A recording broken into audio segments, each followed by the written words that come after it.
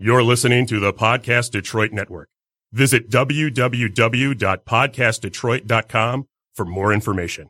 The views and opinions expressed on this show do not necessarily represent those of the network, its advertisers, owners, or sponsors. All right. Welcome to Refrigerated Diaries. Hashtag Refrigerated Diaries. Keeping the people engaged with the food. Share your stories, videos, music, topics. Let people know what's on your diary. So we got a very special guest today. I don't know if you've had the opportunity to eat the lamb shank that we do on the Yum Village food truck. But that was birthed in two parts. One, to a friend of mine I've known since college who challenged me to do something new on the menu. And then this gentleman who exposed me to a seasoning that I have not used and actually gave me a little bit of the history on it that we'll go into later in the episode. We've got Haas. Hey, how's it going, Godwin? Hey, what's going on, brother? Not How you much, doing? man. I'm doing well, man. Thanks for having me so much. So what is the origin of your last name? Muscle Manny, it's Lebanese. It comes from my dad's side, so I think it actually means like Muslim Manny or like Muslim man. But I don't know if this is like a more Americanized name or Americanized way to say it, Muscle Manny. Okay. I mean, my name, Godwin, is Anglo-Saxon in nature. Originally when Nigeria was colonized, a lot of the British and the Catholic came over. And so you've got a lot of Nigerians who fled the country. Little known fact, 1 out of 5 people from the continent of Africa are from Nigeria. And, wow. A lot of them have like a very Americanized name, and then the rest is all African. It's like, oh, but like 1 out of 5 have an Americanized name. That's pretty cool. Yeah, so I have like Godwin, and then, the rest of my name you can't pronounce at all. Yeah, I don't even try to pronounce your last name. When people ask like what your last name is, I say, I don't even try to pronounce it. So you've got quite a bit of a background going on right now. For those of you that don't know, Haas was on Hell's Kitchen 15, made it quite a bit of the way. And then you were also on Chopped, and you got to second place, right? Yep, I made it second place on Chopped. Got about 8 contestants through on Hell's Kitchen, about halfway. Okay, and then was there a meme that happened with your exit on Hell's Kitchen? There might have been a meme, maybe. Man, there's memes, and I'm in GIFs now. I don't even remember anymore, honestly. Hey, you just focus on the food. Yeah, exactly. I'm just doing it to try to get my name out there and build a national brand, and hopefully one day go into retail or something, Okay, so let's talk a little bit about that. We are on Refrigerated Diaries Behind the Food here. You have the Drunken Rooster Food Truck and Catering Company, correct? Yep. And you do quite a bit in the city. You travel with NASCAR. Yeah, I travel with NASCAR on my personal time, like when the food trucks close, I help them with their catering. And I also do big events like the Detroit Auto Show and the Grand Prix, and here and there I'll do some golf tournaments if my truck's not open. So I'm kind of all over the place doing large catered events, and then back home I just do things with my food truck and catering with that as well, Yeah. So I get this call all the time. People are like, hey, can you have your food truck come to such and such event? We got like however many people here. And what I'd like to do is get into your world where I'm dealing with 1,500, 2,000, 5,000 people. And while it sounds like a lot, it's actually a lot more simpler than just opening up and hoping for customers, right? Yeah, for sure. I mean, I love going out and doing day-to-day sales, but it is a little stressful because you're crowd chasing, so it's definitely a little bit easier when you're just doing catering and when one person's picking up the tab for everybody, So, I got one I just booked for next month for 500 people, and it'll be really busy for a couple hours, but, 500 people in 2 hours, it's going to be awesome, Right. No, definitely. So, when you get a call for something like that, right? Like, what goes into it? Like, what are the main things? Like, I know you've got to think about it. Like, I've got 500 people to feed, but outside of food, what else are you thinking about? You have to think about staff. You have to think about how it's going to look, presentation. Yeah, cooking the food is the easy part, and going out and selling the food on the food truck or serving on the truck. The hard part is figuring out how you're going to get all the food, how you're going to cook all the food, how you're going to store it, how many people you're going to have. There's my uncle always said that preparation is 75% of the battle, and that was with construction, and it's the same thing with cooking and catering and owning your own business. I mean, it's all about preparing. That's the most important part if you want to do something successful. So when you started cooking, when? Oh man, I started cooking when I was like 12, 13 years old, I want to say. Do you remember the very first thing you cooked? The first things that I ever cooked were like out of a box. I don't remember exactly what it was, but I know it was like a Betty Crocker chicken something, and I probably made some rice-a-roni or some sort of pre-made noodles. Yeah, that's like when I was a kid, I used to do that cooking for like my uncle when I'd babysit my uncle and aunt and their kids. And I mean, that's what I thought cooking was like opening the box, reading the directions, add water, add milk, and I thought that was being a chef. Sometimes you just got to follow a recipe. Yeah, so I did that, and I said I wanted to be a chef, and then I started learning more, and the more I learned, the less I opened boxes and looked at directions, Right. So right now, when people think that being a chef is anyone, we're in a day and age where people are telling me how to make jerk chicken, right? Like I just had a conversation. Sure. Someone said, "Hey, that was one of the best jerk chickens I've ever had. But what you need to do is you need to blah, blah, blah," right? Like, yeah, unsolicited opinions are great. They really are. I mean, I don't know. Everybody thinks they know how to run your business better than you. Say the customer's always right. They're taking it a little too much to the head there, if you ask me. It took me probably 3 months to figure out the name for my food truck. And I remember one of my great friends came up and he was like, the Drunken Rooster, I don't know, man. Maybe you should come up with something else. And I was like, you know what, buddy? When you open up a food truck, why don't you just name it whatever you want, okay? So where did Drunken Rooster come from? I just came up with it with a buddy of mine. We were trying to come up with names. I say my mom makes a really good beer can chicken because that's a good cover story. But honestly, we just came up with like 50, 60 names, and that was the one that kind of sounded the most catchy, Mm-hmm. What's a beer can chicken for those that don't know? So the beer can chicken is when you cook the whole chicken either on the grill or in the oven, and they put a beer can in the cavity of the chicken so that as it's steaming and evaporating, it kind of goes into the chicken and gives it flavor and keeps it moist. So that was like a once a month thing we ate at home when I was a kid. Do you open the beer before putting it in there? You do open the beer before putting it in there. Okay. So then when you're cooking it and it steams and evaporates, all the beer kind of goes inside the cavity, So what I do is I braise my chicken. I use legs and thighs, and I'll do like roasted poblano peppers and roasted onions and things like that. And I'll put the beer in as well, and then I just kind of cook it low and slow. So it's not the exact same thing that my mom made, but it's a little similar, Okay. No, I see that. So walk us through the typical day right now. Like, we know that it is your mission to dominate the world. Or do you plan on just taking Drunken Rooster all the way? You're going to go through a name change? I want to take the Drunken Rooster as far as I can. And in the meantime, I kind of want to keep auditioning and applying for more culinary competitions and TV shows and trying to build a national brand, because I think long term I'd really like to go into retail, like selling salsas or hot sauce or something, and kind of just be like a bit of an easier way out, not as hard work. No, that way we can have time to do other things. Yeah, exactly. Date efficiently and spend time with family and go on vacations. I mean, it's not a glorious life. It's a lot of fun having a food truck, but there's definitely easier routes that are not as hard on your body that you can take, Oh, I don't work out. But I lift Cambros with food. This is my workout, is owning a food truck. This is my life. So when you decided to go along the route, and that's like new to me, I'm always like, man, you're on TV a lot. Like, I'm always seeing you in these things. Yeah, I'm really blessed. I'm really lucky, honestly. Are you doing your own PR?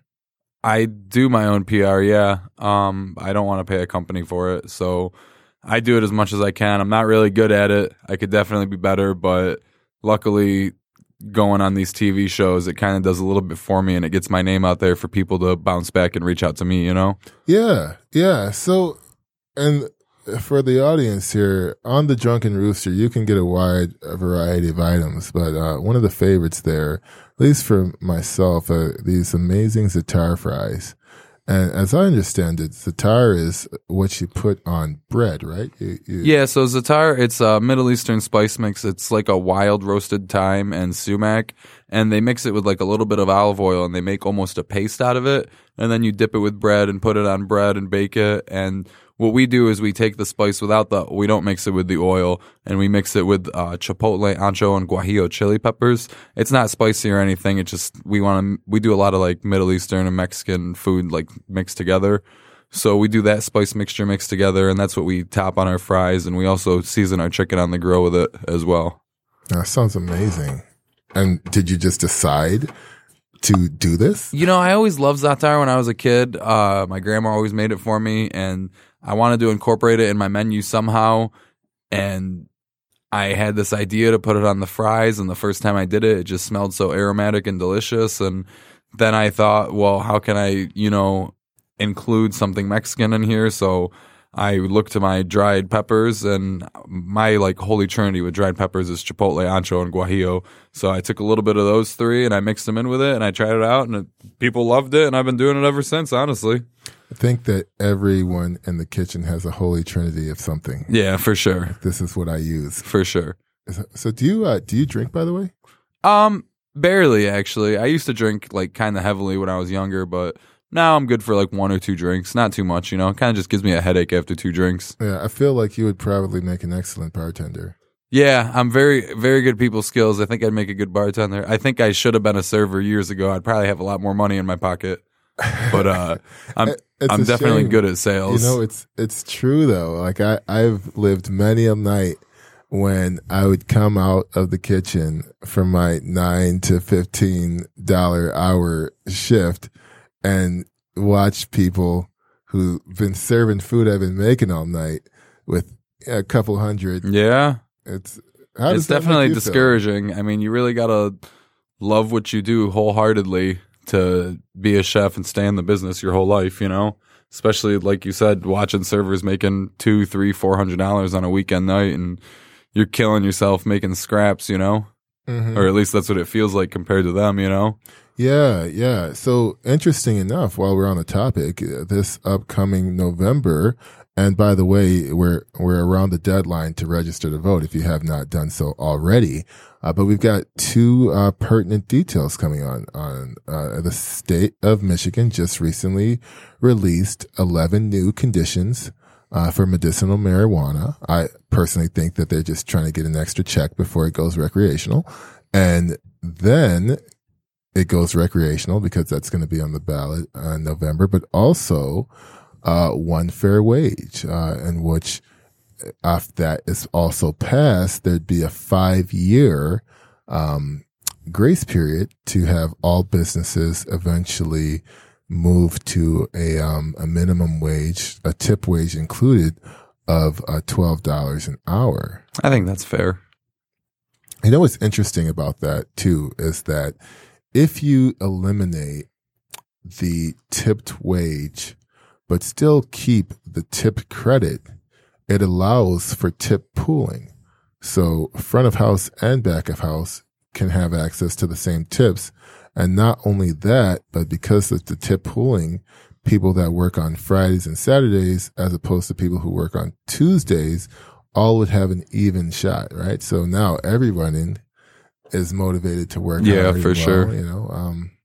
This is how I look at it. I know there's some people who disagree. Yeah, I don't think it's a terrible idea. I think it should be fair for everybody. I mean, you'll have people that, being a server is definitely a hard job, but what's to say that this person should make more money than me for describing the food and bringing it out when you got the guy who's back there sweating and killing himself, making it, working 60, 80 hours a week, I think it should definitely be somewhat equal. Yeah, for sure. So we're going to take a quick break, and then when we get back, we're going to talk with Haas about a few things, origin of spices, because I know that he's got quite a bit of history on that, and we're going to go into a little bit more on the administrative roles that come with these big catering gigs that you get. And then we may even talk about some of the stuff you're doing outside, the personal life of a chef, when we come back on Refrigerator Diaries. All right, we are back, kicking it on hashtag Refrigerated Diaries, keeping the people engaged with the food. Share your stories, videos, music, topics. Let people know what's on your diary. Hashtag what's your RD. So we're with our good buddy Haas here from Drunken Rooster. They do quite a wide variety of food. You can catch them at Fleet. You can catch them at the DeQuinder Cut Freight Yard. You can catch them at the Village's Beer Garden, as well as Campus Martius and anywhere in between, right? Yeah, we go all over. We've been doing Taco Tuesdays and Riverfront Towers lately as well. Oh, nice. Okay. Yeah, I heard that you've been there a couple times, right? Yeah, I'm usually there on Thursdays. Thursdays, it's a nice place. It's surprising how many people aren't working. Yeah, the day. They say it's mostly retired people. I was kind of surprised when I heard that. Yeah, and some of them retired or not. Some of those people might have some other jobs. This guy bought some food from me. I swear he had 20 grand. Really, in his pocket? It's like, no, what you got? Why carry that on you, Right, why carry that? So when we started off, we were talking a little bit about your amazing knowledge of spices and what you're cooking with. And you're always putting me up on stuff. I'm like, man, I should call you the professor of spice. I do love spices. Yeah. I think that it makes everything taste good. You just put some salt and pepper and spices on it. So do you see, I'm going to use this spice, and then you read up about it, and then you... I definitely go out and try new spices all the time, and always try to see where they're from, but I do a little bit of research. There's just so many spices in the Middle Eastern cuisine, and I was really lucky, and I worked at an Iraqi country club for a long time, or for a little while, and their spice culture is huge because in Iraq, they're the first Middle Eastern country to actually import and export with India. So they kind of became like a hub of spices for the Middle East. There's a place called Basra in in Iraq. So Basra was the first port where they did import-export with India. So it was kind of like their spice haven over there. And then from there, it would go to other countries in the Middle East. Okay. All right. So when you go out on a date, is that what you... Talk about spices? Yeah. I mean, I'd love to, but I don't know. When I go out on a date, it's kind of boring because all I want to talk about is food and cooking. Those are really my only interests. That is how I got my future wifey. It's out there. I mean, I love to eat, man. So, that's what it's all about for me. So listeners here, we've got a single chef here. Loves to eat. Ready to cook with whatever spices you need. And he can educate you on them. Plethora of spices. Spice plethora. So when you go out, speaking of just being out on social activities here, when I order something, I usually try to go by myself. That way I can just get what I need, and eat my food, and then I'll probably try a couple things. Like, are you ordering with satisfaction here? How do you order when you sit down at a restaurant? Do you go out to eat a lot? I do go out to eat a lot. I definitely love going out to eat alone. If you haven't gone out to eat alone, I recommend everybody does it. It's one of the best things to do. Treat yourself. Yeah, I mean, one time I got in an argument with my brother. We were going out to eat, and he told me to go enjoy my own company. And I did, and it was really nice. And I recommend it to everybody. I've been doing it ever since for like 5 years. So yeah, when I go out to eat, I usually want to look at the features. Me and Godwin have talked before about it. Like, he likes to get the sides. I also like to get as many sides as I can. And then, I never judge a restaurant based on one time. You always got to go back 2-3 times because you never know if it was a fluke or what was going on. What if it's just bad? If something was bad, I'm always willing to go back at least a second time. You're a good one. You never know what might happen. If it's, they say it takes 3 times to rope in a lifelong customer. So even if somebody comes into your restaurant and they like what they're eating, that doesn't mean that you've sealed the deal and you have them come into your restaurant for life. You need to give them at least 2 more great experiences if you want a lifelong customer. That being said, I'm going to take this time to make a PSA. If you ever come to either of our food trucks, we hope you hold us to the same standard. Yeah, please. Please do. So, us both being in the kitchen a lot, I find it so hard to find time to change clothes when I go out to eat, but I absolutely hate it. I do not like going out to eat in my chef clothes because then I'm subject to everyone talking about. Even if you go to a gas station, people will stop you at the gas station in line and be like, "Oh, are you a chef? I see your chef pants." So I even keep a change of clothes in my backpack. Doing large events and outdoor events, I started getting the habit of having extra clothes and shoes in my car and in my backpack just in case you get rained on or in the mud or something. So it is, I used to hate it so much. So now I try to change actually before I go out to places. Yeah, just rocking those civilian clothes, otherwise you're going to be talking about the finer steps of cooking at a Coney Island. Yeah, exactly. I actually tell people quite often that I just cook at a family diner when they ask me if I'm a chef, just to kind of, cut the small talk and enjoy my time alone. Well, I mean, outside of cutting the small talk, though, you being a chef, though, you probably do, and a well-traveled chef because you do travel with NASCAR, you're traveling a lot, you probably have a good pulse on food culture right now. Yeah, for sure. That's the cool thing about traveling is, you get to see the food everywhere. Because, I mean, here in the Metro Detroit, we're definitely still behind on the times on food. And it's cool to go to other places and see what they're doing so that you can bring those things home, Yeah. I find a lot of times I get a call because I'm like Afro-Caribbean. You can't really get that. But then during the call, I'm being told to box it in. It's like, hey, can you do Afro-Caribbean light? Like, can you do a dressed down version of Afro-Caribbean? And I'm just like, why did you call me? So I do feel we're just tipping the iceberg here in terms of like just palette of flavor here. Yeah, I think that it's awesome for everybody to have their own niches and to do their own things, It's just you definitely gotta.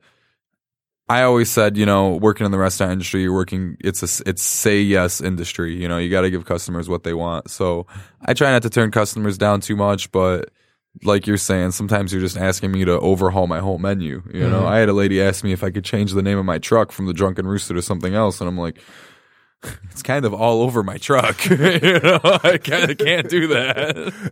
That's hilarious. Yeah, I felt bad telling her, but I mean, what else do you say? She's like, is that the name all the time, the Drunken Rooster? And I'm like, yeah, all the time. I feel like you got to have like the no soup for you. Like, no. I know, yeah, for sure. Yeah. So what else are you seeing in the state here? It's pretty interesting to see how veggie centric everything's been becoming just all around America. You see I went to a newer restaurant in Detroit a couple weeks ago and there was probably only 4 meat options. And then out of the other 17 options, it was all just different variations of vegetables, which it's refreshing to see. There's so many different flavors and things you can do with vegetables and greens that I'm definitely, always intrigued to see what happens. I just got zucchini and squash at a restaurant last week, and I was like, come on, how good can zucchini and squash be, But, I mean, he did it right with, like, a nice coconut cream sauce, and it was delicious, Yeah, and I can't help but think that a lot of that is, I don't know if these are, like, lifestyle changes, like people, like I talk to a lot of people, and almost everyone is always like, do you have a vegan option? Yeah, for sure. They never eat it. Like, I just did an event. It was imperative. You must have vegan options, right? So I'm like, all right, fine. Well, I'll do some vegan options. But literally, only 2. It definitely, I feel like it depends on what area you're in and the demographic of people, I've noticed that when I'm serving like more millennials and younger people that I do sell more vegetarian options. I mean, there's stereotypes with people when it comes to ordering, I've learned on the food truck, I mean, there's certain people are going to order certain things and certain demographics of people are going to order certain things, Mm-hmm. Mm-hmm. No, I can understand that. I also want to point out for everyone that's listening, just because it's vegetarian or vegan does not mean it is healthy. That's very true. It's hiding those calories in sheep's clothing. My fries are vegetarian, and I deep fry them. You know, No, it is excellent. So, if you get a chance here, where else can we find you now?